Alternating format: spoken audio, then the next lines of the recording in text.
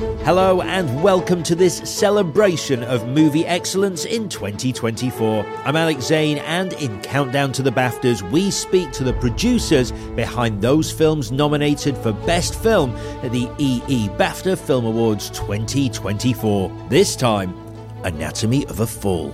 One day, a woman came and said, I tell my ex-husband, you should see the film and you will understand why I leave you. In this wide-ranging interview, we discuss how they got from the creative spark that started it all to the challenges they faced in bringing it to the screen. And a quick warning, we will be talking about the story. So if you haven't yet, go see the movie, come back and get listening. This is Countdown to the BAFTAs.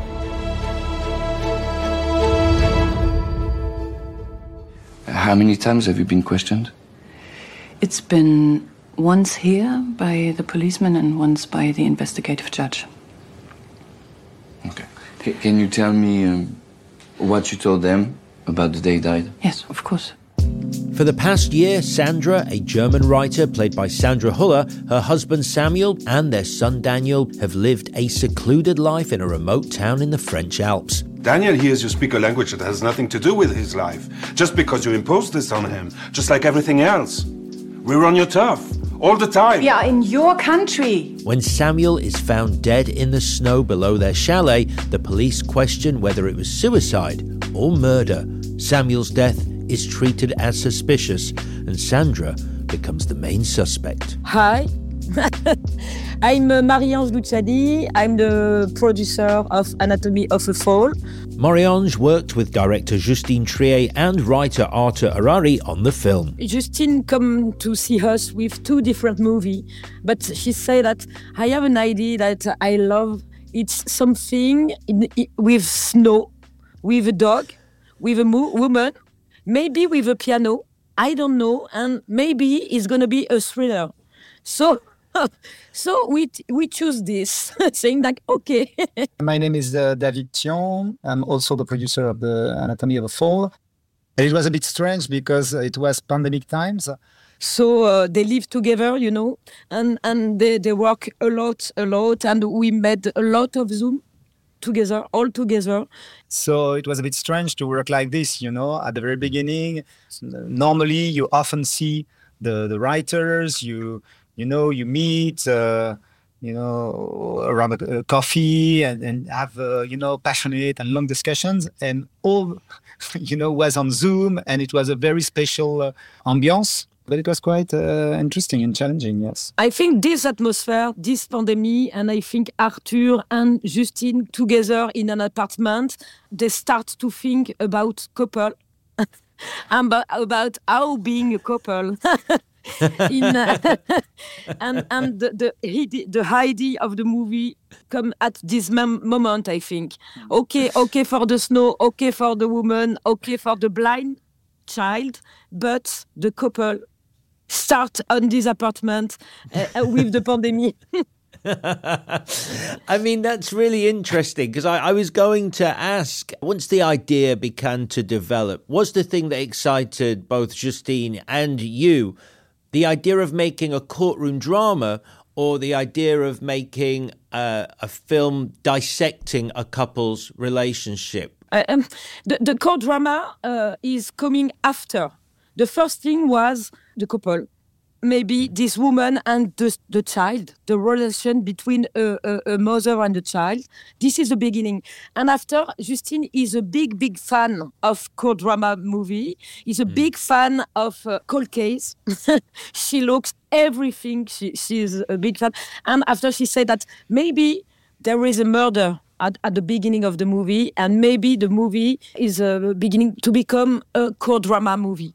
So it was in two steps. First step was the couple, the relation between the child and the mother, and after a murder and a court drama. I think your lead actress, Sandra Huller, she also described it as a Trojan horse of a movie. Can you explain a bit more about what she means by that? Yeah, but at the beginning of the project was it's for Sandra Hüller. She worked with her on Sibyl on the precedent movie, and she was like, okay, this woman is incredible. I think this is the most important actress in this moment. I want to write for her. So they built all the movie around her, around her personality, her body, her voice, all around Sandra. But I think for an actress, it's a big gift to be loved like this.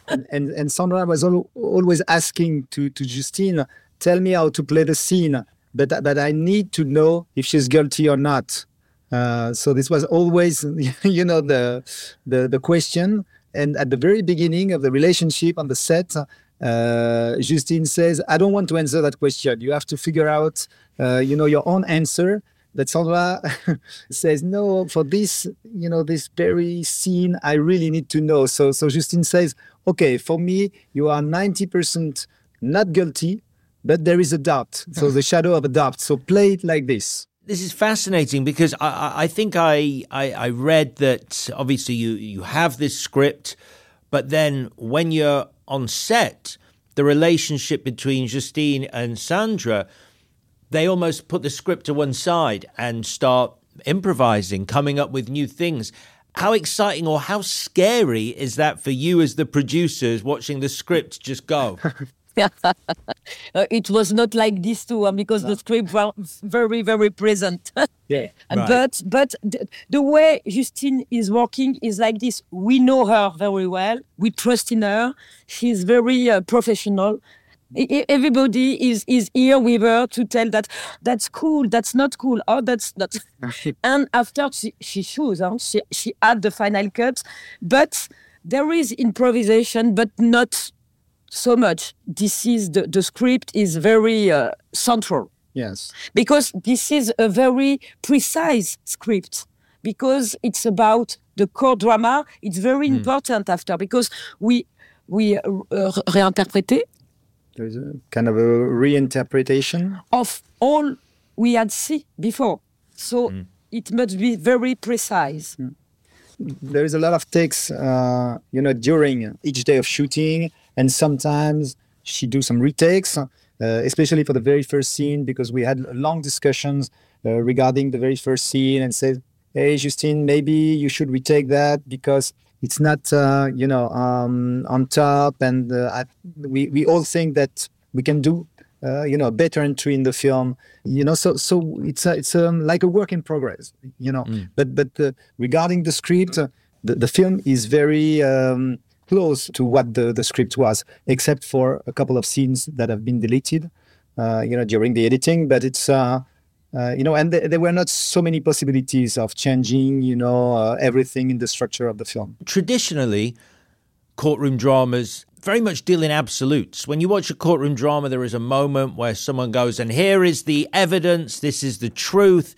Whereas your film, it's very ambiguous. How exciting is it for you as producers to be working on a film, or potentially scary, to be working on a film that cannot be easily categorized? I produce movie for this thing. I produce movie in general because I think this movie it's about trust. The core drama it's like this thing is beginning a fiction about this couple. I have to accept that we live in your hometown. The people that you grew up with, they look down on me whenever I don't make the effort to smile at them. You don't think me living here counts as meeting you on your turf? You never smile at anyone. Yeah, that's why you love me, right?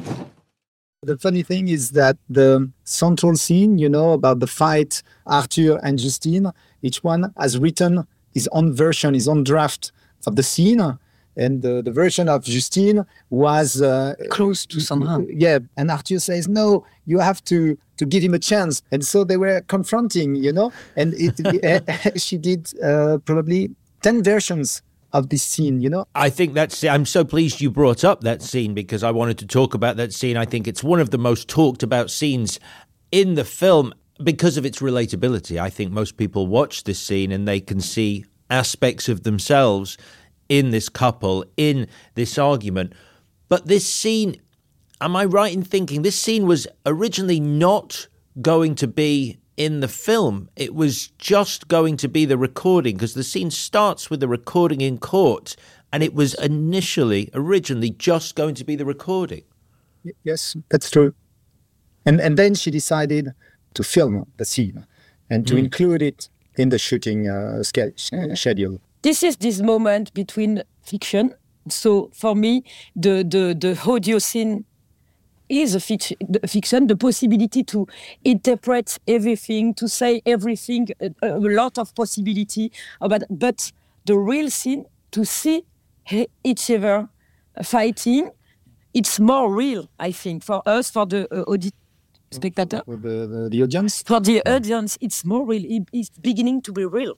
Yeah. And she stopped the scene at the moment of maybe they are fighting, really. Yes. So she stopped. It's a little bit perverse. Yeah. And it would have been a bit boring, if we don't see them and just only hear them. And it's a way of embodying Samuel. Embodying Samuel, and it makes the audience more involved, in the scene. It's funny because it is one of the scenes are in France, but also abroad, that is the most commented of the whole movie.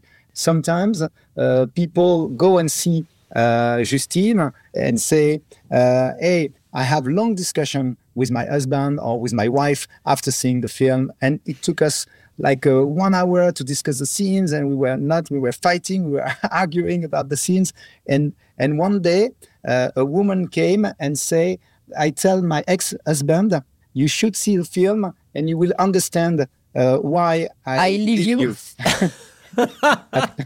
So just talk me through what it was like on set, the atmosphere, and watching those performances, bringing Justine's script to life of Samuel and Sandra. What was it like in the moment being there? It was very intense because she tried to find an emotional state for Samuel. And it take a long time to do this. And Sandra was very in the proposition of a lot of it. She tried a lot of version, very cold, very in love, very... Justine do a lot of takes, like 25 or 30 maybe. and in the plan séquence, just playing like 20 minutes, whole scene, 20 minutes, not stop. So at the end, the actor was very tired, and she said, "Okay, now we can play the scene." And okay, so it was crazy. It was a crazy journey. There is another performance, as well as Sandra and Samuel, that I really want to talk about, and that's Milo Machado Grena as Daniel. I hope I'm pronouncing that correctly. Yes. Talk us through the process of finding him, because I'm right in thinking you saw a lot of actors for that role. That was a big casting. Oh, it was a very, very long process, 9 months in France, in UK, in Belgium. We tried to find him everywhere because at the beginning, Justine want a real blind child. We don't find him. And one day, we received this video by Milo, and all of us was like, okay, this is the guy. So Justine just met a first meeting with him and a second meeting, and we was like, okay, it's a genius. He's different. He's not a child. He's not an adult. Who is it? Is it an E.T., Yeah, something really, strange and is very original compared with all the children that we have seen before. And he was really, really gifted. He's really good at school. He learned how to play the piano in like a couple of months because he wasn't playing the piano at all, when we met him. So it was, a really very good performance for him learning to play the piano, And it was the same for to play a blind child. or a visual impaired child. So it was, quite a challenge for him. So he made a lot of exercise. So he was really acting, in a very professional way, but with something very singular, very original. It was crazy because with Sandra too, it was like, can we have another take? I'm not so good in this take. Can we have again like a professional actor? Yes. I was like, okay, d'accord. And when you spoke to him, did you ever find out what motivated him, why he wanted to become an actor? What was his drive? Why he auditioned? We find him because he was in another film, a little part in the movie of comment il s'appelle? It was Netflix. With Danny Boone. He played Danny Boone's son. Just Netflix movie. Yeah, just a little part. But him and his brother are together actor. They want together to be the actors. So it's crazy, and he's very sure about this. He continued to go to school, etc. But he's very sure with his desire. And it's crazy because it's very mature, very and it's a big cinephile too. He often go to cinema, to theater. It's crazy. Yeah, he knows a lot of things, and he's always asking questions. He's very curious about everything. The first time we met, he was asking, you are a producer. What is a producer exactly? How does it work? So he wants to understand everything. He is really a bit of a nerd. And I mean, another scene that is definitely worth mentioning is Daniel's testimony in court, and watching him perform that scene in the film. That must have been quite a moment to be on set and seeing the way he delivers that.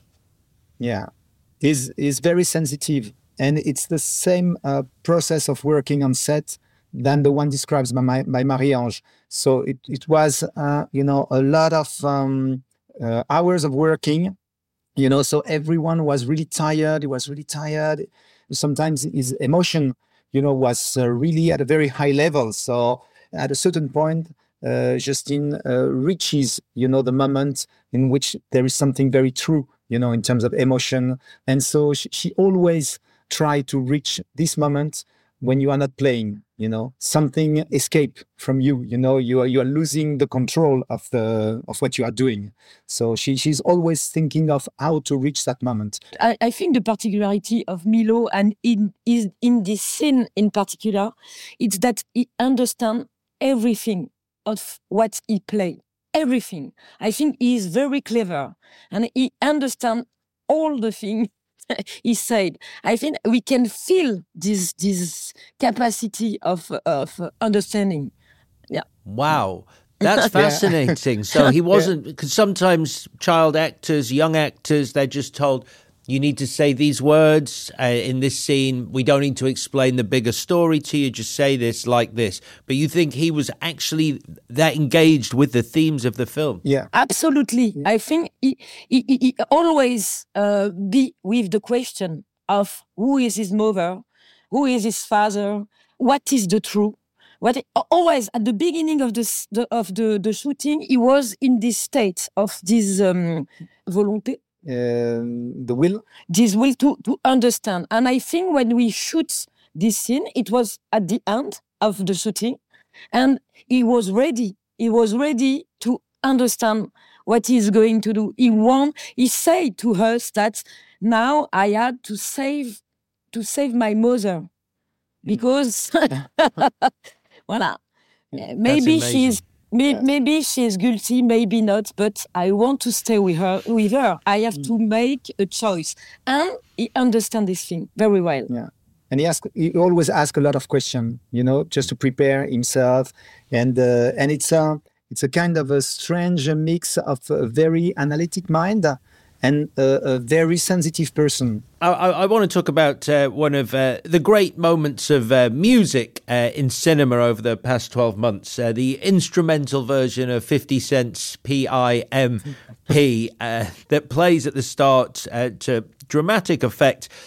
That wasn't the original choice, was it, for that scene? I know David, you mentioned at the start certain things had been cut out, and one of the things that was planned was related to the original song choice. Tell me about that. It was a different choice. At the very beginning, Justine wanted Jolene by Dolly Parton, but it was too expensive. Really, it was unreachable for us. So she was really disappointed, and she decided to change, totally. And and one day she says, I think I have a new idea. This is this version of the 50 Cent song, but we needed to have the rights before the beginning of the shooting because the song was playing during the shooting. So we had to secure the rights, before the first day. Yeah, I think it's a very, very good idea because of the difference between two ambiances. Someone is going to die, and this music is a counter proposition. It's crazy to have this idea because, yes, at the end, the guys die, and this music continue, and the audience like what is happening between this drama and this music. Yeah, and it's like a circle, the music keeps on going, and it seems to be never ending, and it's obsessive and it's very loud. So it was quite a risk to start with the film having I don't know 10 minutes of this music. We always hear that, and when the child comes back from the walk, the music is still playing, and it's still playing very loud. So it's a bit strange, So I think it's really an idea of genius. Yeah, 50 Cent post something on Instagram saying that, okay, we'll write a chef-d'oeuvre now. Our song, it's a chef-d'oeuvre now. It's a masterpiece now with Anatomy of a Fall. Wait, he put that on Instagram? Yes. As a dog owner myself, I do want to mention Snoop the dog, the actor that plays Snoop. Messi, I believe, is the original name of the dog, and that dog was recognised along with your film at the Cannes Film Festival, wasn't it? Yeah, he won the Palme Dog. But Justine said that I want a dog. She always had animals in the movie of Justine Triet, always. She said that I want a dog, but not a dog with a coach. A company, that deals with, different type of animals. So it was only one person, and she has only one pet. This is very artisanal way of working. Laura Martin with the dog, it's very, very particular. And Justine chose this artisanal way of working. And the dog is crazy. It's a big actor.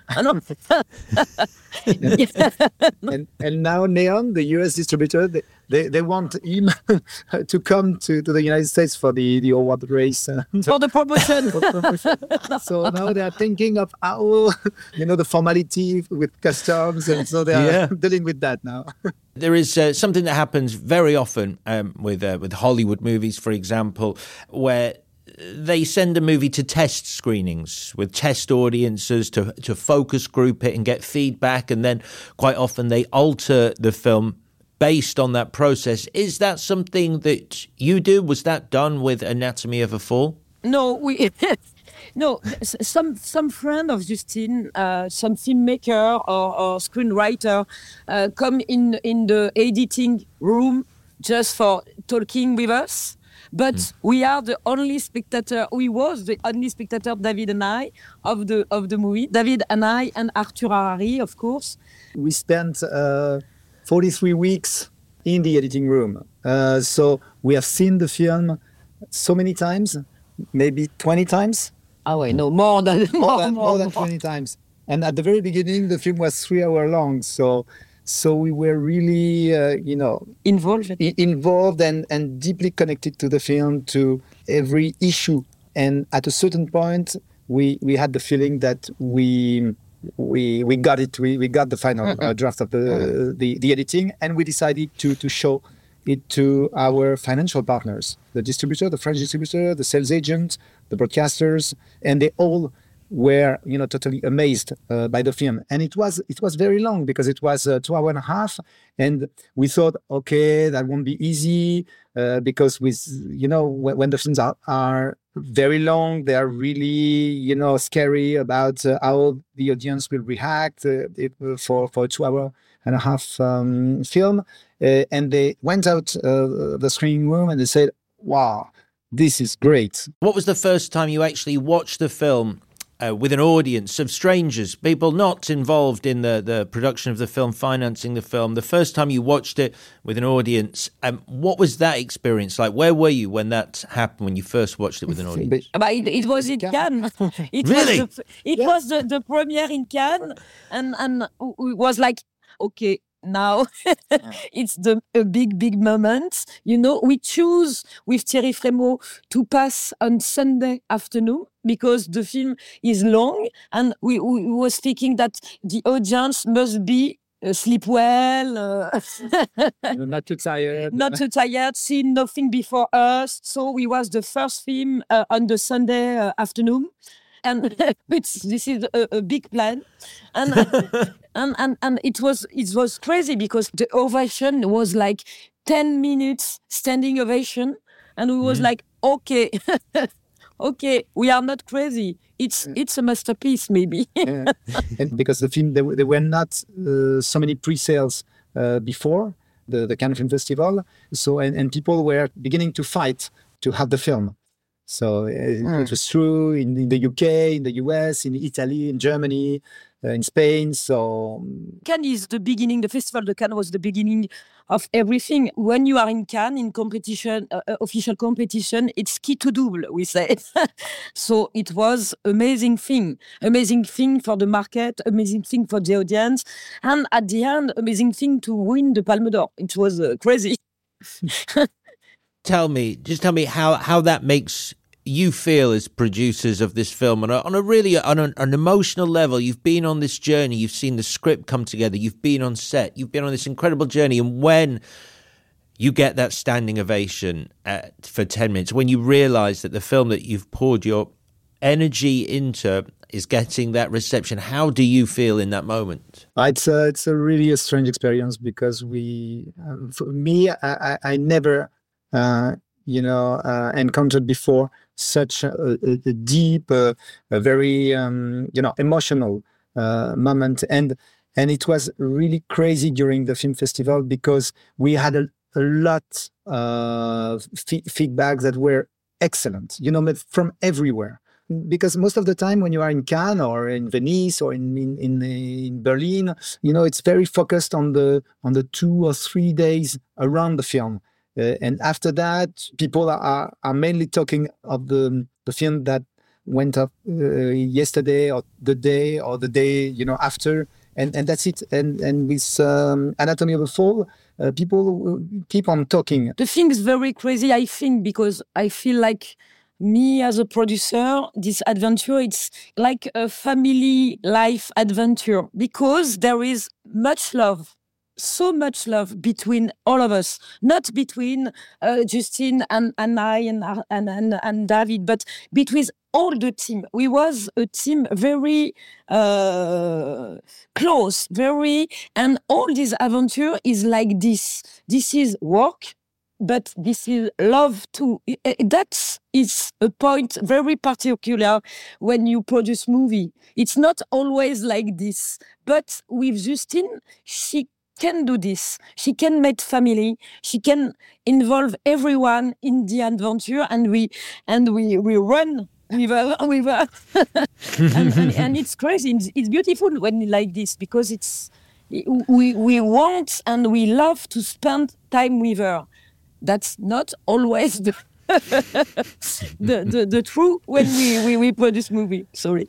We're nearly out of time. I just have a few very quick questions to ask at the end of this interview, and it's been lovely talking to you. So first of all, what was your favourite day on the set of this film? So we spent a lot of time on the set, but maybe it was the day of the fight scene. Every people, all the team, all the state of the set was different. very intense, very special, with le chef opérateur. The DOP? Oui, the DOP was very, in the proposition, it was technically very interesting to see this thing and to see Sandra working, because it's incredible to look at her working, very concentrated. So I was thinking that, okay, we are doing a big thing now. It's a big movie, I think. And at the end of the second day, everyone in the crew knew that this very scene would be extraordinary. Yeah. After that, we eat a big raclette in a restaurant, a lot of cheese and wine, and we was like, okay.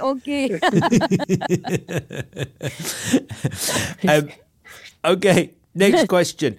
What's the toughest part of a producer's job?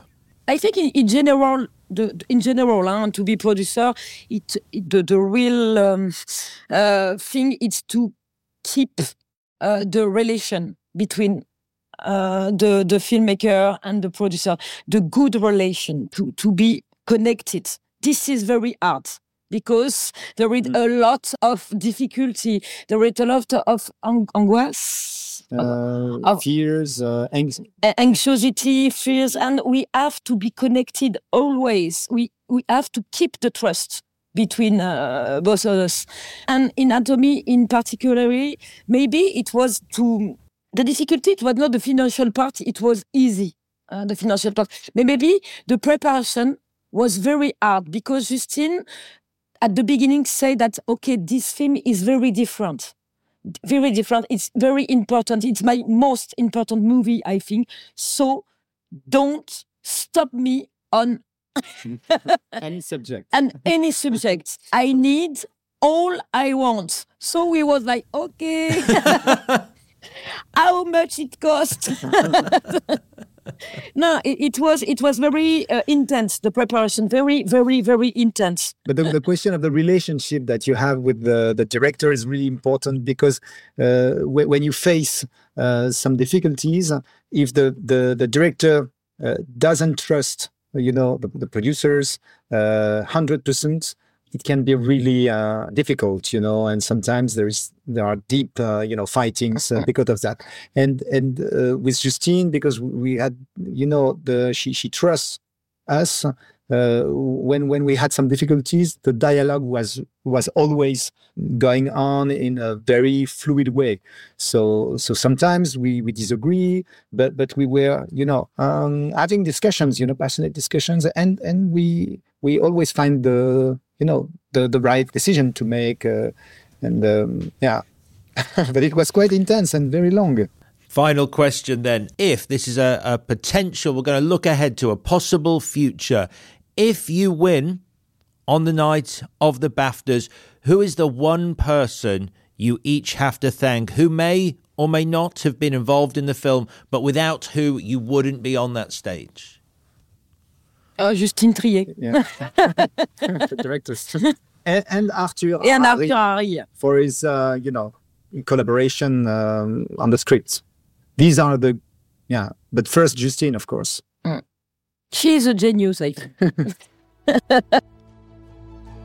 David, Marie-Ange, thank you for your time. And once again, congratulations on the recognition that Anatomy of a Fall has received.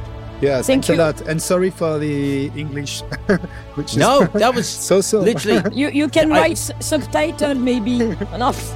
My thanks to Marie-Ange Luciani and David Tion, and to you for listening. Follow the podcast to explore the rest of the nominees and much more in the months to come. Thanks to the producers of this series, Matt Hill and Ollie Peart at Rethink Audio, with sound design by Peregrine Pez Andrews. I'm Alex Zane. This was a BAFTA production. I'll see you again as the countdown to the EE BAFTA Film Awards 2024 continues.